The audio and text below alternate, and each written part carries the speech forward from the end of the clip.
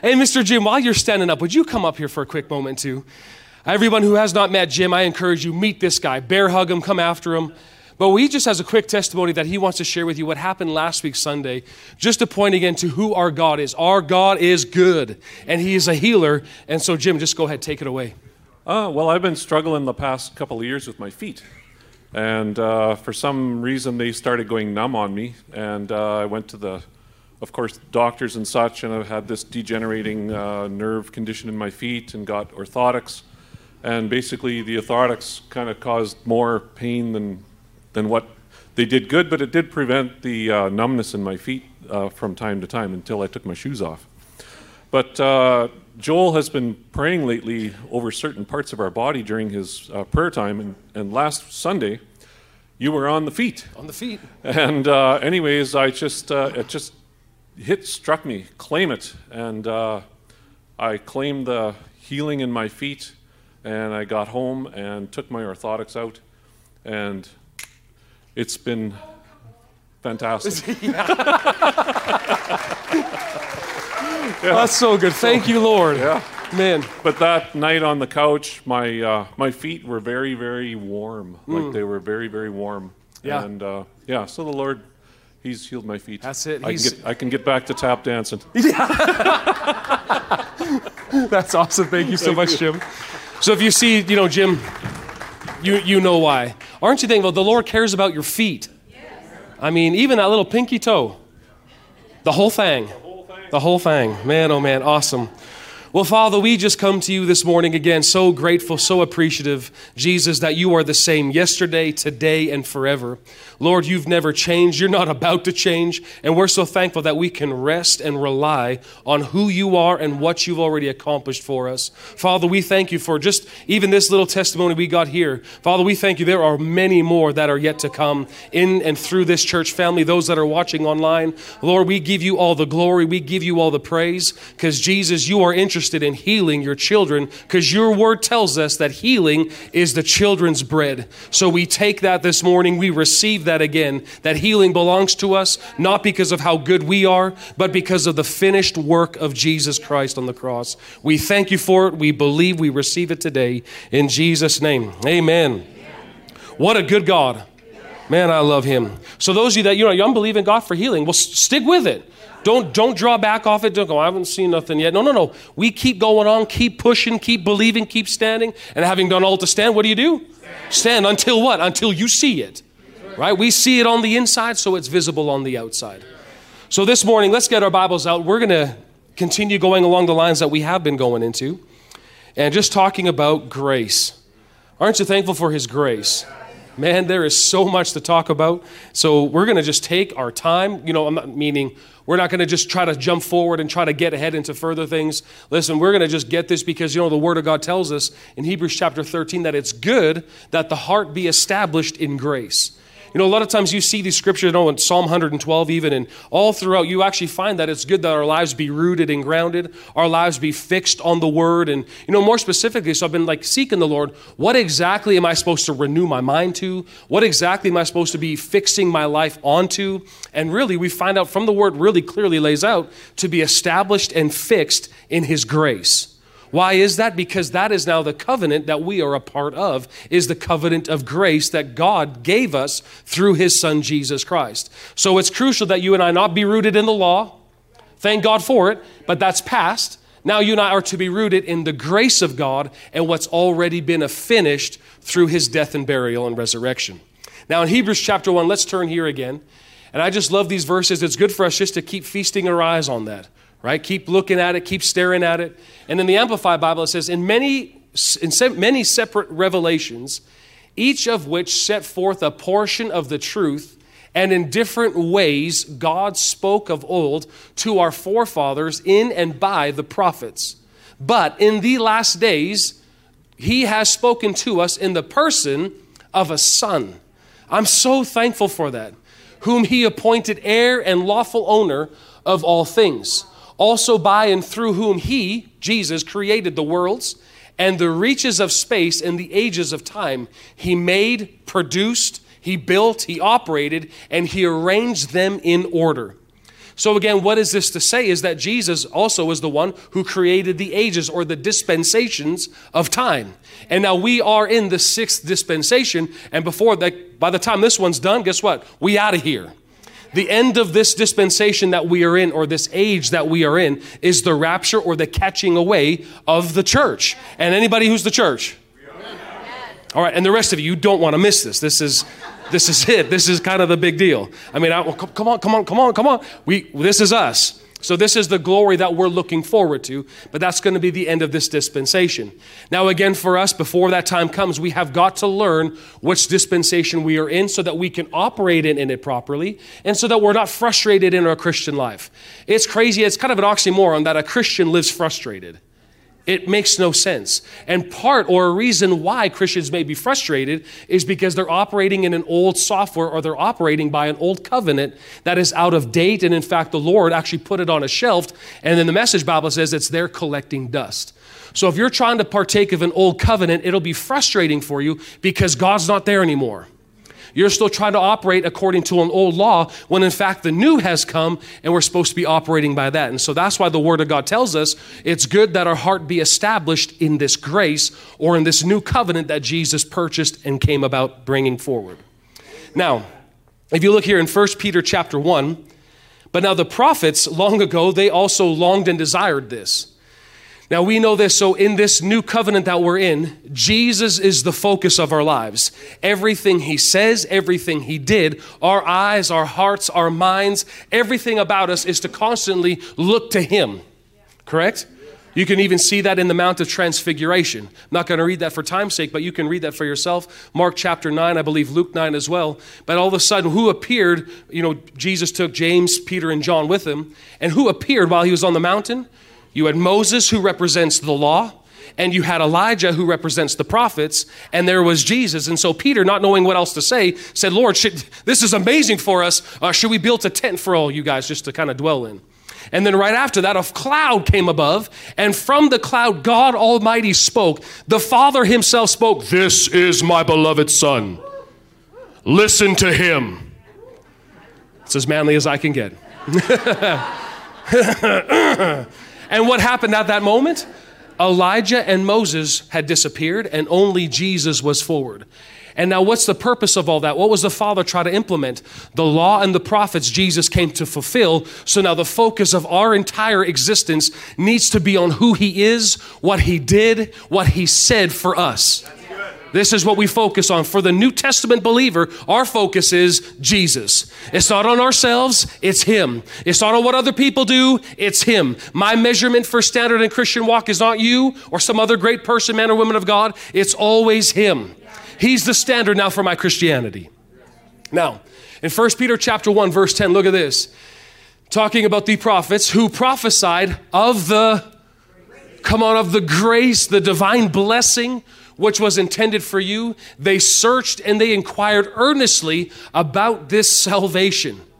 They got excited about it. They sought to find out to whom or when this was to come, which the Spirit of Christ working within them was indicating when he predicted the sufferings of Christ and the glories that should follow them. And the glories that should follow them. Say it. And the glories that should follow them. It was then disclosed to them that the services they were rendering were not meant for themselves and their period of time, but for who? But for you. Somebody say me. They saw all this and they went, wow, what is this? And the Spirit of God would say, you know what, this is not the time and it's not for you. You get glimpses of it, but it's going to be meant for you. It says, it is these very things which have now already been made plainly known to you by those who preach the good news or the gospel, to you by the same Holy Spirit sent from heaven. Into these very things the angels long to look for. You know what that tells me? Is that the church is the university for angels to learn. And that you and I as believers, Christians, are the professors. What are we professing? The grace of God. Because you can actually read in Psalm chapter 8, you actually looked at and they go, what is man that you were mindful of him? Why do you created all of this, God? Look at what you did with the stars and look what you did with the planets. Wow. And all of a sudden, on this little globe called planet Earth, You made man out of dust. Why are you spending so much time with this guy, Adam? Why? What is it? Because God had so much love, so much grace, he wanted to reveal and start a family with. And this is what we're a part of. Now, Jesus changed everything. John chapter 1, verse 17 again, familiar verse. We've read this the last 3 weeks. But for the law was given through Moses. And again, what is the law? It's an if-you covenant. It's based on if you obey, then God can. If you don't, God won't. Correct? We're all on the same page on that? So that law came through Moses, a servant, but now grace and truth came through the Son, Jesus Christ. So if you look at this, Jesus birthed grace, and grace gives birth now to truth. So if you're wanting to know, how do I live in the truth? I live by the grace of God. Well, what's grace? That's why you can never even put a proper, terminology or properly even study it to its extent, because grace is not just a topic. Grace is a man, and his name is Jesus. And we get a glimpse of him constantly through the manifold, or even God said, the manifold wisdom of God is made up even in his grace. There is so much of this stuff that you could talk about. You could never exhaust grace. There's grace by which we are saved. There's grace by how we live in this perverse world. There's grace by which we serve. There is grace after grace after grace after grace after grace. And in a million years from now, guess what? There's a whole nother curtain lobe behind there going, there's more grace. And you go, wow. Again, we talked about this last week jokingly, but in 2 million years from now, 10 million years from now, guess what's going to happen? You're going to be doing this. Think, it's going to be like eternity in heaven. Like, think about that. Eternity. Never ending. At some point, Lord, am I going to be kind of bored up there? Yeah, but what in like 50 billion years from now? We'll still be going. Why? Because the manifold grace of God is so big. Okay. So let's get into this. So what is grace? Trying to define it as quickly and briefly as I can. Grace is God's provision for what he creates. It's his provision for what he creates. So God, the creator, has determined that no matter or everything that he creates, he also takes care of. A prime example would be the plant life, the kingdom, and the animal kingdom. What do the plants and the animals need? Well, I guess it's kind of different. The plants, they need soil. I only learned this from my mom because I don't plant or garden. That's the proper word. I don't do those things. And there's a garden, there's soil, there's a sunshine, there's rain. All of that helps these plants grow. Well, the animal kingdom, what do you got? You need fur. There's food, right? There's, different habitations. There's all these things. So you can see that these kingdoms rely completely on God. Well, the same way for us, the same is true for us as mankind, that grace has provided a way of total freedom and deliverance from everything that got messed up in the garden. Everything Adam did through his sin, everything Satan brought in through Adam's disobedience, grace didn't just reverse it and kind of match up to it. Grace superabounded that no matter what issue you may be facing. And listen, we all got issues. Anybody in here that doesn't have an issue? Nobody raised their hand. Perfect. We're in the great place then together. We all got issues. And so what does that mean? Okay, well, we live on this life. But the good news is the grace of God has been provided for you and I to make a way out. That you don't have to live stuck with whatever it is. Whether it's pain in your body, whether it's an addiction, whether it's not even just all those intense things. It could just very well be you're grumpy. Anybody ever meet somebody just grumpy? Did you know that's just as bad? People kind of go, oh, well, they got fornicators, we got alcoholics, we got da-da-da-da-da, and they list it off. And yet we got a whole bunch of just grumpy people walking around. And who are you mad at? Why are you so mad? Well, the political realm. Well, man, are you a believer? Yeah. Change your attitude. He said, rejoice in the Lord always. Not when the government's doing what you want. Look what God did. Look up, be impressed, and say, God will deliver you from grumpiness. I was in a meeting one time, the lady called up grumpy old men. And I was like, is this for real? Yeah. So you saw a whole lineup of grumpy old guys come up, and the Lord just wanted to reveal to them his love for them and totally just set them free out of grumpiness. Everybody's got issues. So no matter what's the purpose of all that is that we need him. We need to rely on him no matter what. The same way the plants rely on what God provides for them, the same way you and I need him, not just when things go bad, but in everyday life. I need him. God loves to be needed. And that's our role. We are the limited. He is the unlimited. So it's crazy for you and I to think that I can do this life on my own. I can figure it out. I can change my own behavior, my own willpower. I can get out of this mess if I just try a little bit harder. Wrong. You need a savior. You need someone to rely on every day. Anybody wake up once in a while a little moody?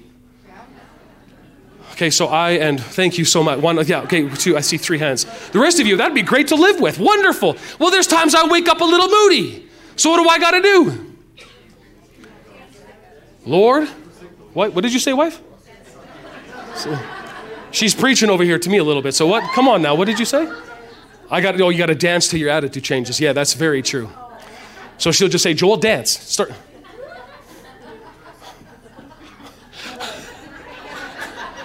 But God will help you, and that's why the Spirit of God is inside of you to change us. All right. Moving right along. Now look at this in Psalm 130, verse 7. It says, O Israel, keep hoping, keep trusting, and keep waiting on the Lord, for he is tender-hearted, he's kind, and he's forgiving. He has 1,000 ways to set you free.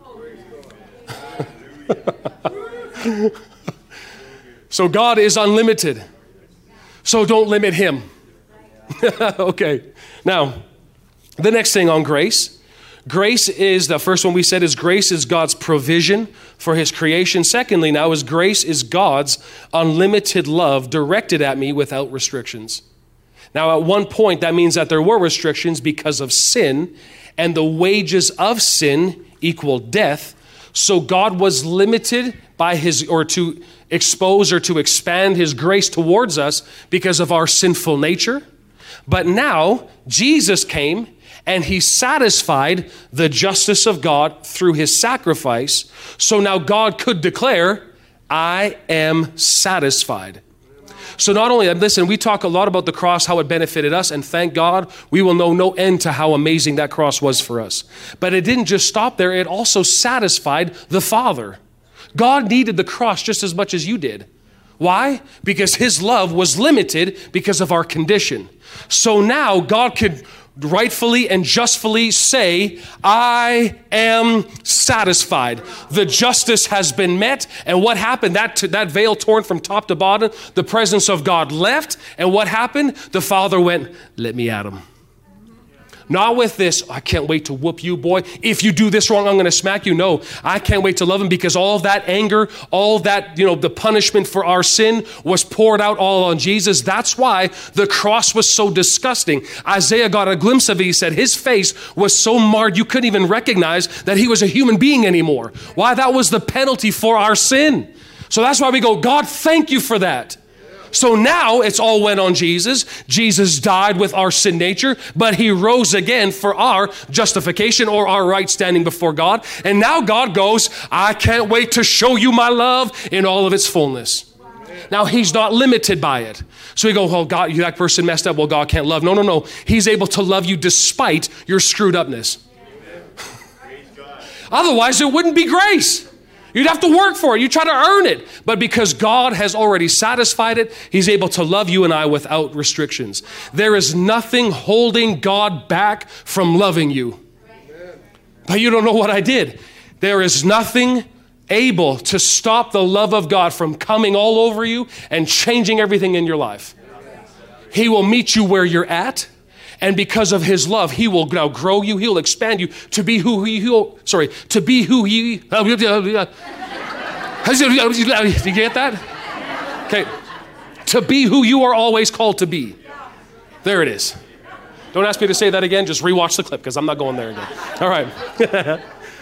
So now in this grace, I'm learning to live a life totally dependent on God's love, not just when bad things happen, but throughout my days.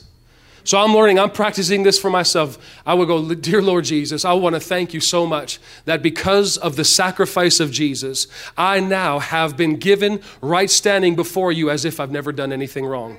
And I do that over and over and over. Why? It's also for mind renewal, but that's my place because of what Jesus did. I don't just wait till I'm feeling gloomy. I'm going to start saying that every single day.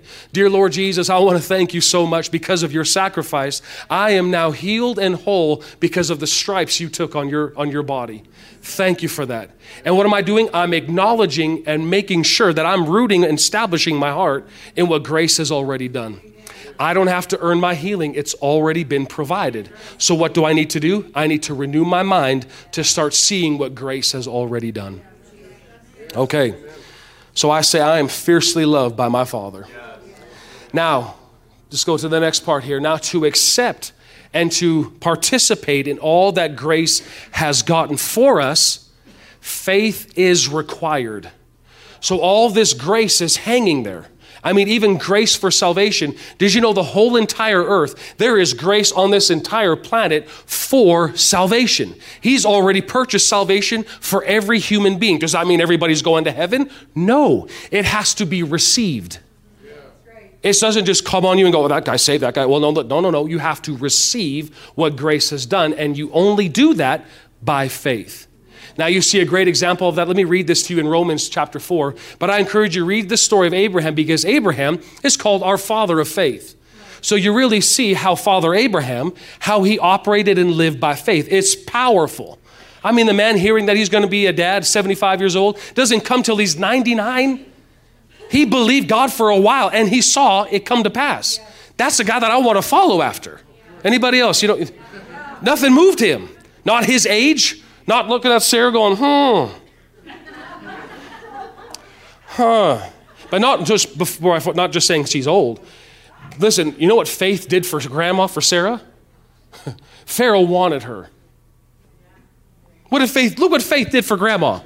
Woo, she's good looking. Pharaoh wanted her. That's a pretty good thing. I'll leave that with you. Okay.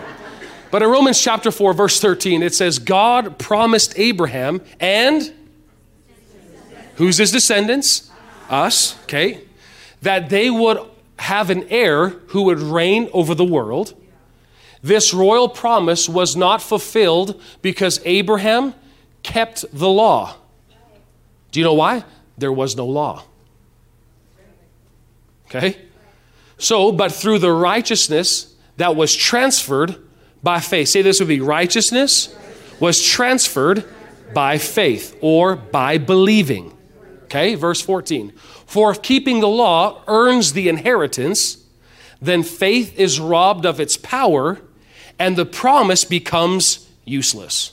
It's no longer a promise anymore. It's now by your works and effort. Verse 15. For the law, it provokes punishment, and where no law exists, there cannot be a violation of the law. Right? Okay. Verse 16. The promise depends on faith. Let's say that together. The promise depends on faith. Again, the promise depends on faith. Why? So that it can be experienced as a grace gift. God wants this. Everything grace has provided, it's a gift to you and I, not something that you earned. And if you read back in Romans chapter 4 earlier on, I believe verse 4, it actually reveals if anybody works for their earnings, it's no longer a gift, it's actually earned them. So God doesn't want anything about your salvation, anything like that at all, to be done by your earning. Why? So then you can boast and say, look what I did. God doesn't want any of that at all because he ain't sharing his glory with anybody. Okay? So, and now it extends to all the descendants of Abraham. This promise is not only meant for those who obey the law, but also for those who enter into the faith of Abraham, the father of us all.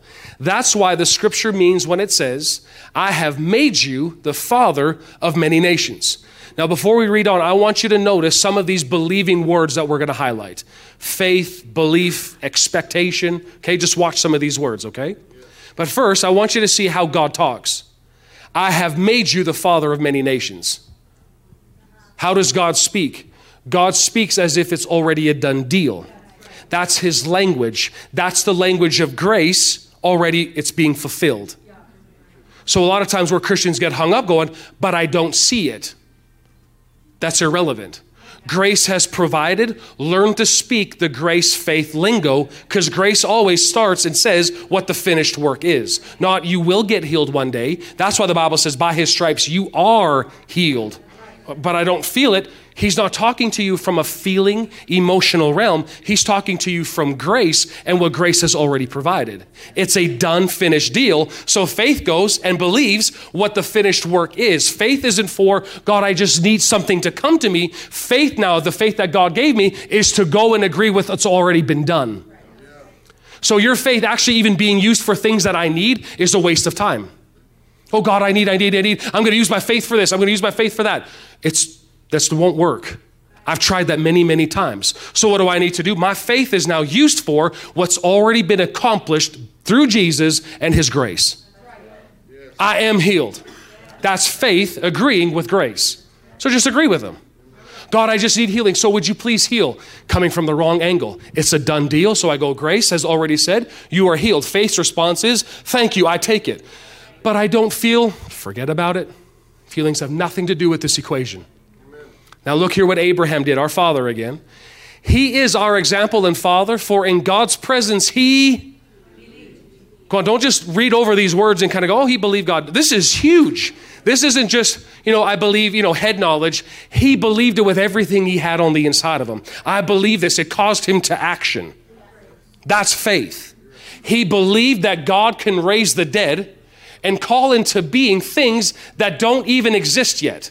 That's what he believed. So it matters what you believe. Okay, continuing on. Against all odds. What were the odds? Sarah's age, my age, what people say, natural way of having children. She couldn't have a baby when she was 20. Why think now when she's 90? Against all these odds, when it looked hopeless, Abraham, let's say it with a little bit more force rather than, believed. He believed. Come on again. He believed. He believed the promise and expected God to fulfill it. Could you imagine just Abraham walking around? Abraham, you're too old. I believe God. Abraham, you sound stupid. I believe and I expect God to do what he said. He may have looked stupid out there, but he knew in whom he had believed. So he said he took God at his word, and as a result, he became the father of many nations. Here we are. Verse 19. God's declaration over him came to pass. Your descendants will be so many that they will be impossible to count. In spite of being nearly 100 years old, when the promise of having a son was made, his faith, his belief was so strong that it could not be undermined by the fact that he and Sarah were incapable of conceiving a child. Verse 20, he never stopped believing God's promise, for he was made strong in his faith to father a child. What is strong faith then? I keep my faith out there. I believe it. It's done deal. It's taken care of. That's strong faith. And because he was mighty in faith and convinced that God had all the power needed to fulfill his promise, Abraham glorified God. So what glorifies God? You hold on to that promise that grace has spoken. Regardless of what it looks like out here, regardless of what they say out here, we keep our eyes fixed and focused on the promise of what Jesus has done, of what he said. That gives God glory. Not you, God hasn't come through yet. I'm just going to hang on to this sickness for another 10 years. That doesn't glorify him, but I still love God. Well, love God and get your healing. It's stupid. It's religion. So what do? We aggressively believe. The church needs some grit back. We just kind of flippantly, I believe, and if it doesn't happen, I guess, God he's in his timing, or, if it's God's will, stop it. It's his will. Believe and hold on regardless of what they say. Amen. This is where we need a little bit more, put up your big boy pants and start believing something. I'm holding on to what he said and not be up and down. Well, I feel like this. It must be great. I feel so down. It must be like this. All right, now moving on. The promise is received by faith. Say that again with me. The promise is received by faith. What do you need right now? What is a need in your natural life right now? The promise, the grace is received by faith. That's your answer right there. The promise is received by faith. Okay, I'll get into this a little bit more. Ephesians 2, let's look here again one more time. This is how God initiated this whole conversation with us. It says, for by grace you have been saved by faith. This is a different translation again. So it was only through this wonderful grace that we believed in him. This is the New Living Bible. It says, for by grace you have been saved by faith. Nothing you did could ever earn this salvation, for it was the love gift from God that brought us to Christ. So no one will ever be able to boast, for salvation is never a reward for good works or human striving. Now, again, that word salvation is the word sozo or soteria, and that's where we get a lot of different Greek words in our English word, is deliverance, healing, protection, safety, perseverance, and wholeness. Being whole, spirit, soul, body. It all comes by grace, but it's received how? Through faith. So there is always a God side and there's always a man side. What a lot of times believers do, we leave it all up to God, not only the miracle to take place, but we're expecting God just to drop it on us without us doing anything. That's ludicrous. And in fact, if you trace that back further, then you would have the mindset that everybody's saved on this planet. But that's not the case. The Bible clearly tells us there's two families. What's the difference between the kingdom of God and the kingdom of darkness? How did we transfer over? By our believing and embracing what Jesus did on the cross. That's what caused you to switch families. Now, the same way that caused you to switch families, how do I move now from sickness to healthy? I have got to hear the word of grace. I believe it, and I just simply receive. Lord, I believe that I receive this. Not of works on yourself, because it is a gift from God. It's the same way. So let's keep it simple, okay?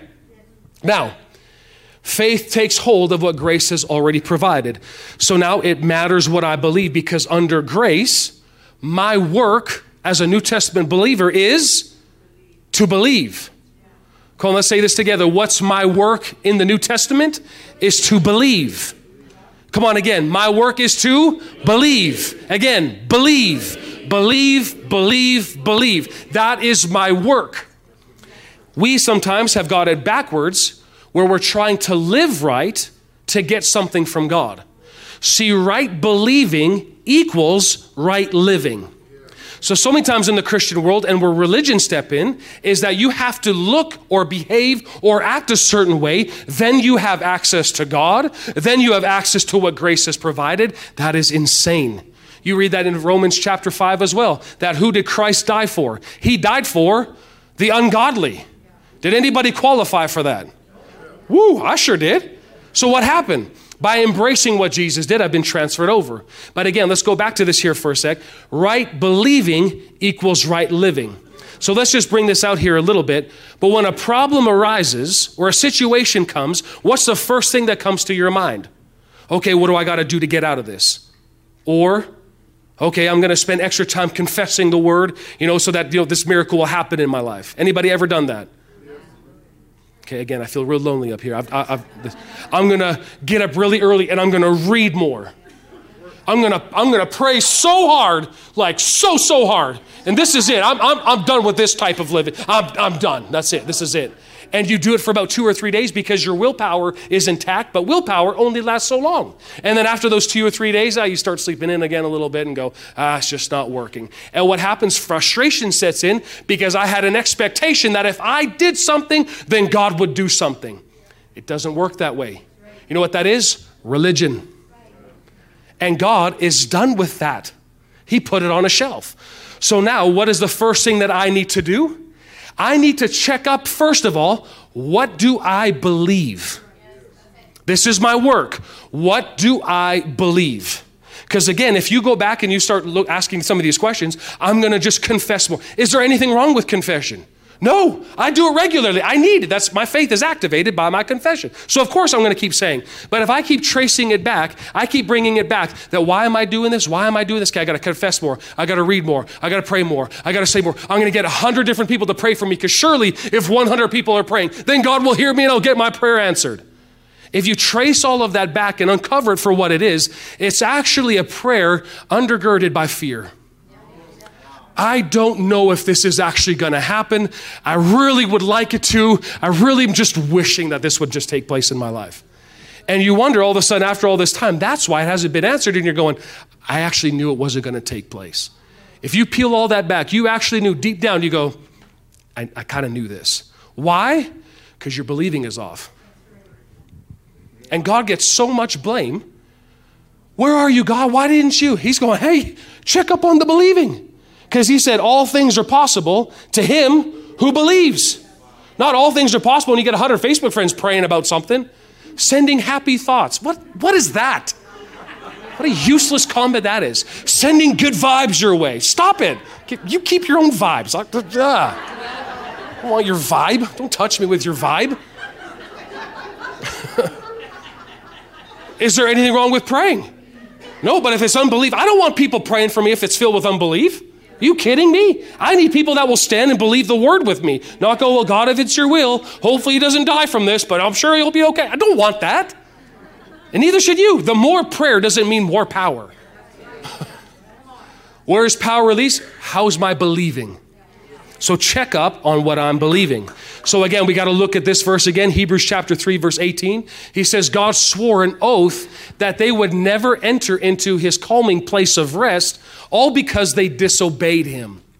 Now look at verse 19. It is clear that they could never enter into their inheritance because they wrapped their hearts in unbelief. So again, to how God perceives it, disobedience in God's eyes is unbelief. Obedience in God's eyes is belief. So again, I don't know if you've done this, but going throughout the New Testament, every time you see the word obey, change it and put the word belief in it. Because Jesus said this, John 6:24, that this is the work that the Father wants from you, to believe in the one he has sent. This is my work. Anything added to that is not necessary. In fact, it'll subtract from your belief. Okay. Now, so far we've established grace is God's position towards his children. My faith or my belief now is how I receive what grace has already provided for me. Now, before we go any further, I want to just establish this, is that now we need to take a moment here and establish how our belief is fueled. How is our believing fueled in him? Because sometimes, whatever background you may come from, it may be going, I want to believe him. It's a little bit hard for me to just trust God with everything in my life. Okay, well, let's get that sorted. Because our belief, again, is not just believe him, believe him, believe him. It's fueled by something. And what's it fueled by? How much you are loved by him. That causes my belief to go, okay, I can trust you for this because I know how much you love me. Okay, when I know, and again, that word is not just head knowledge, when it's experiential. That word know is I've experienced how much God loves me. It's easy for me to reach out my hand in faith and simply receive what grace has made available for me. Galatians chapter 5 and verse 6.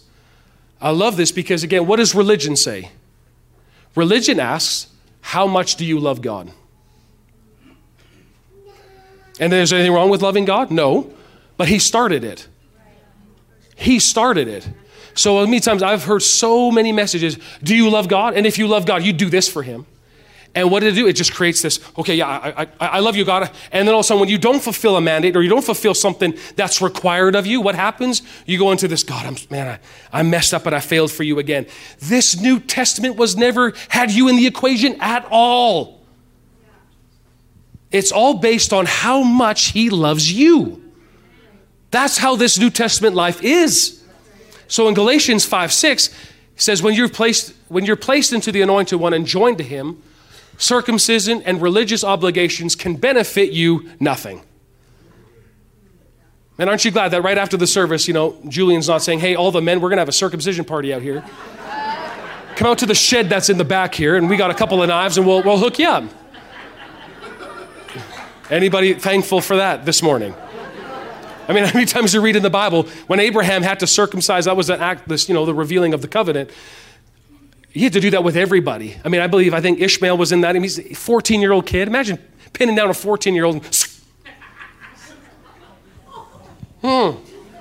I need some good vibes coming my way right about now.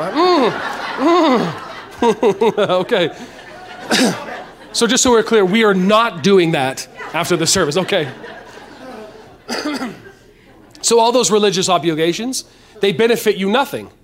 Look at this. All that matters now, say it, all that matters now is living in the faith that is activated and brought to perfection by love. Now, if you do more research, it's not even how much I love God. It's first in understanding how much I am loved by God. Oh, man. The New Testament relationship with God doesn't begin with how much I love God. It begins with knowing and experience his love for me. This seems to be where a lot of times I know in my own life I've missed it. I'm trying to get God to demonstrate his love to me. I'm trying to get something from him. So I'm going to do, I'm going to give, I'm going to, of my time, I'm going to serve, I'm going to do everything that I possibly can to get God to move on my behalf for something. Wrong motive. So instead now, I have to be fueled by his love for me. And this will turn your life and you're going, I want to advance the kingdom of God. I want to be involved in, serving the local church. That's great. We need that. That's how God designed it. But guess what it's fueled by? How much he loves you. So then what happens is that when nobody notices the work that you're doing, it's only for his eyes, you don't get offended. Are you doing this as unto the Lord or are you doing it as unto men? That's a lot of times where the problem is, and people get offended. Well, you didn't notice. Are you kidding me? Are you doing it for to be noticed? Then what a waste that is, because people will disappoint every single time. But if you do it as unto the Lord, guess what? He's the one that rewards. He's the one that promotes people anyway. That's right. Okay. Thank you for that, Joel. Yeah, that was great point, Joel. That's such a man. Thank you, Lord. That's so good. Okay. Now in Matthew chapter 8, let's turn here for a moment. I want to look at this because there's a gentleman here that we're going to read about, the man with leprosy. And let's just read it first. It says, after Jesus came down from the teaching on the hillside, the Sermon on the Mount, massive crowds began following him. Verse 2, suddenly a leper walked up to Jesus and threw himself down before him in worship and said, Lord, you have the power to heal me, ... if you really want to. And that's where a lot of people I find have their issues is, if you want to. Lord, I know you're able to deliver me from this, if you want to, though. Jesus reached out his hand, touched the leper, and said, of course I want to heal you. Or in your situation, of course I want to be healed. And instantly, all signs of leprosy disappeared. Now you read this in Mark's account, Mark chapter 1. It actually says Jesus, moved with compassion, touched the leper and said, I will. So compassion moved him. But I want to just show this a few things, noticing this a little bit as I'm spending some time thinking on this story. In Jesus' days, those with leprosy, they were isolated because of the law of Moses. They were conscious of how unclean they were, so their natural response was to withdraw and to hide. And if you guys go up there again for a sec, keep Matthew chapter 1 and verse 2. If you just look at this, suddenly a leper walked up to him. What caused this leprous man to all of a sudden appear before Jesus? Because what did they do? They were conscious that they were unclean. In fact, they were required to yell out and say, unclean, unclean, unclean. So something stirred up in this man to all of a sudden leave the rock that he was hiding under and now appear before Jesus and go, I know you're able to if you want to. What was it? He heard something. And again, what is leading up to this is Matthew chapter 5, chapter 6, chapter 7, the Sermon on the Mount. So what did this man hear? He heard Jesus' words in Matthew chapter 6. Do not worry about your everyday life. Look at the birds. They don't plant or harvest or store food in barns. Your heavenly Father feeds them. I believe this man's heart was stirred up within him as he continued hearing. And why worry about your clothing?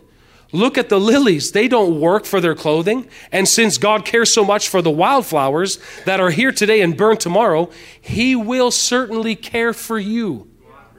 What had happened? The man heard for the first time that God desires to be a loving father and take care of your every need. Hearing these words of Jesus about a loving father caused this leper to come out of his hiding and to seek the Lord for his miracle. Jesus' words changed his mind from seeing a God who ostracized and condemned unclean people to seeing a God who loved them no matter their condition. Now, this change of mind lit his faith and put courage in his heart to approach Jesus and receive his miracle that he so desperately wanted. Now again, under the law, unclean people had to shout, unclean. Why? Because again, under the law, the unclean make the clean unclean. Under grace, Jesus makes the unclean clean. It's grace. Now, so I want to ask you, are you hiding today? Is there anything, any addiction, a past failure in your marriage or a business that has caused you to hide away from God, to hide from his church, to hide from even socializing or connecting with other people again because of past mistakes?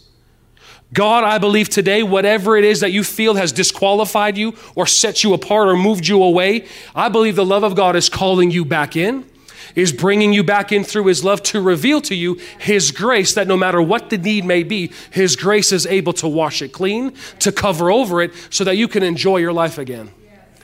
What did Adam and Eve do the moment they heard the Father was walking in the garden after they sinned? They hid in shame, in guilt, in condemnation. Not for us anymore. And religion and Satan himself will just love you to be bound up in that religion where you live this hiding lifestyle because, oh man, if anybody finds out what's going on in it's not about what anybody else finds out. Your sin is not their issue. Your mistakes is not about you and other people. Yeah, of course, if you've affected and hurt somebody else, yeah, you have to make amends, make that right. But listen, sin has been dealt with by Jesus. It's between you and him now. So get that sorted between you and him, and the result will be, it'll get worked out in the natural. But so many times Christians are hiding because they don't want people to see, I have to put my mask on. I got to put my mask on from hurts, from whatever it is that it may be going on. God wants you to lift that thing off because it's time for you to come home and experience the real joy of a relationship with him. We're hiding, and meanwhile, the world is looking for the authenticity of the church. We think we have it all together. Are you kidding me? But you know what does? Is that grace has made a way for me to live a clean, pure life before my God. He's helped me. So no matter where you're at, don't just, I don't want anybody. No, come. The love of God is pulling on you. We need you. Okay. A few more verses. Again, faith works by knowing how loved I am by Almighty God. That's how it works. 1 John chapter 4. Turn here for a moment with me. This is love. Say with me, this is love. This is love. The world's trying to make definitions for it. Love is this, wrong. Love is that, wrong. Whatever that the world tries to say or define what love is, guarantee you is wrong. This is love. Show the little hashtag love wins. Unless it says 1 John 4:10, it's trash, because this is it. This is love. He loved us long before we loved him. Who started it? He started it. What did I do? I respond to what he started. It was his love, not ours. Well, how much do you love God? Prove it. That's out of the equation. I'm going to prove my love for him based on how much I've experienced his love. That's what changes everything. That's why we could be friendly to other people, because I've experienced it firsthand for myself. Even the mean ones. How can you demonstrate love? It's because he loves me. He said he proved it by sending his son to be the pleasing sacrificial offering to take away our sin. This is love. And you come down a little bit. 1 John 4:18 now, he says this, for such love has no fear, because perfect love, it expels all fear. If we are afraid, it is for fear of punishment, and this shows that we have not fully experienced his perfect love. So if I'm fearful in any kind of area of my life, it reveals that I have not experienced his love. Now, what is the ultimate fear? We kind of touched on it a little earlier. Ultimate fear is that what God has promised through his grace will not happen in my life. That's the ultimate fear, is that what grace has said, what grace has promised, I don't know if this is actually going to happen in my life. And so I live off of fear in this. For example, by his stripes you were healed. Why? Oh man, I want to believe that, but I've had this condition for 38 years. See, some people just actually like the comfort that they're living in. This is manageable. I can live in manageable pain. I can live with manageable issues. I mean, as long as it's not crazy, I can manage it. That's the problem. You can manage it when you have a deliverer who wants to set you free from it. See, and not only that, but people, sadly, a lot of the pharmaceutical, things out there, they want to keep you in this maintaining state. Where basically, it's like Acts chapter 3. They continually brought this man to the gate called Beautiful. People carried him there. People will constantly carry you to your position of constant need. When you have a Father who loves you so much that he wants you free from all the distractions, the hurt, the worry, the pain in this life, but you have to let him in. The uncomfortable thing that you may be thinking is, I have to now expose my heart to the Lord. Do it. It's absolutely worth it. Why? It's freedom. Come on, say it with me. Freedom. Freedom. This is what he wants. And we can sing about it all day long. You are my deliverer. You are my promised land. And it all sounds really good. It sounds churchy. But when it becomes real, it's not just, you are my deliverer. Yeah, that's a nice song. It actually becomes, you are my deliverer. You are my promised land. You are the freedom that I'm living in. It becomes so much more than just a cute song. It becomes a reality. But here's the scary thing for you, may have to cross that threshold, is that knowing this, is that a Father, once you've exposed yourself, he loves you. And he'll go, thank you for bringing that to me. Now, guess what? Let me show you by my grace what I've already provided for you. And now you need to change the way you think regarding this, that, or the other. Okay, Lord, I can do that. And again, it's through his grace. We don't try doing this on our own. It's all through him. It all comes by him. Last verse. Go to Ephesians chapter 1, verse 5 and 6. Again, my faith is fueled by how much the Father loves me. For it was always in his perfect plan to adopt us as his delightful children through our union with Jesus. Say this with me. Through my union with Jesus. Not through my willpower, not through how good I am, not through my confessions, through my reading the word, through what I'm able to do, through my union with Jesus, the anointed one, so that his tremendous love that cascades over us will glorify his grace. Now look at this part. For the same love he has for his beloved one, Jesus, he has for us. And this unfolding plan gives him great pleasure. Guess what gets God psyched up is when he's able to love you the same way he loves Jesus.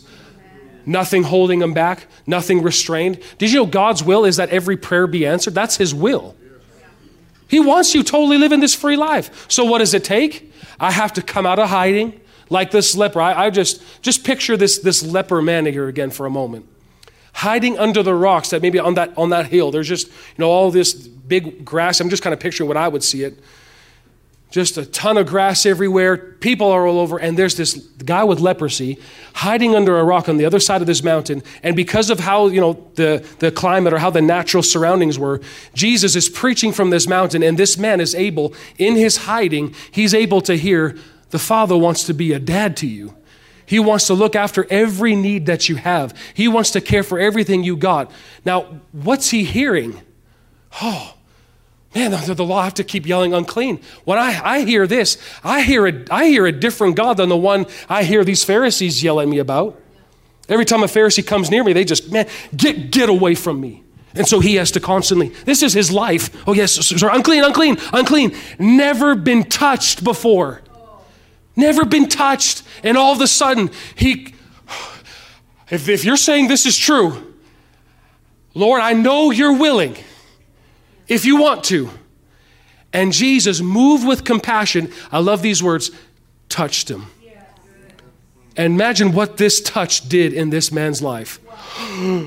Haven't been touched in years.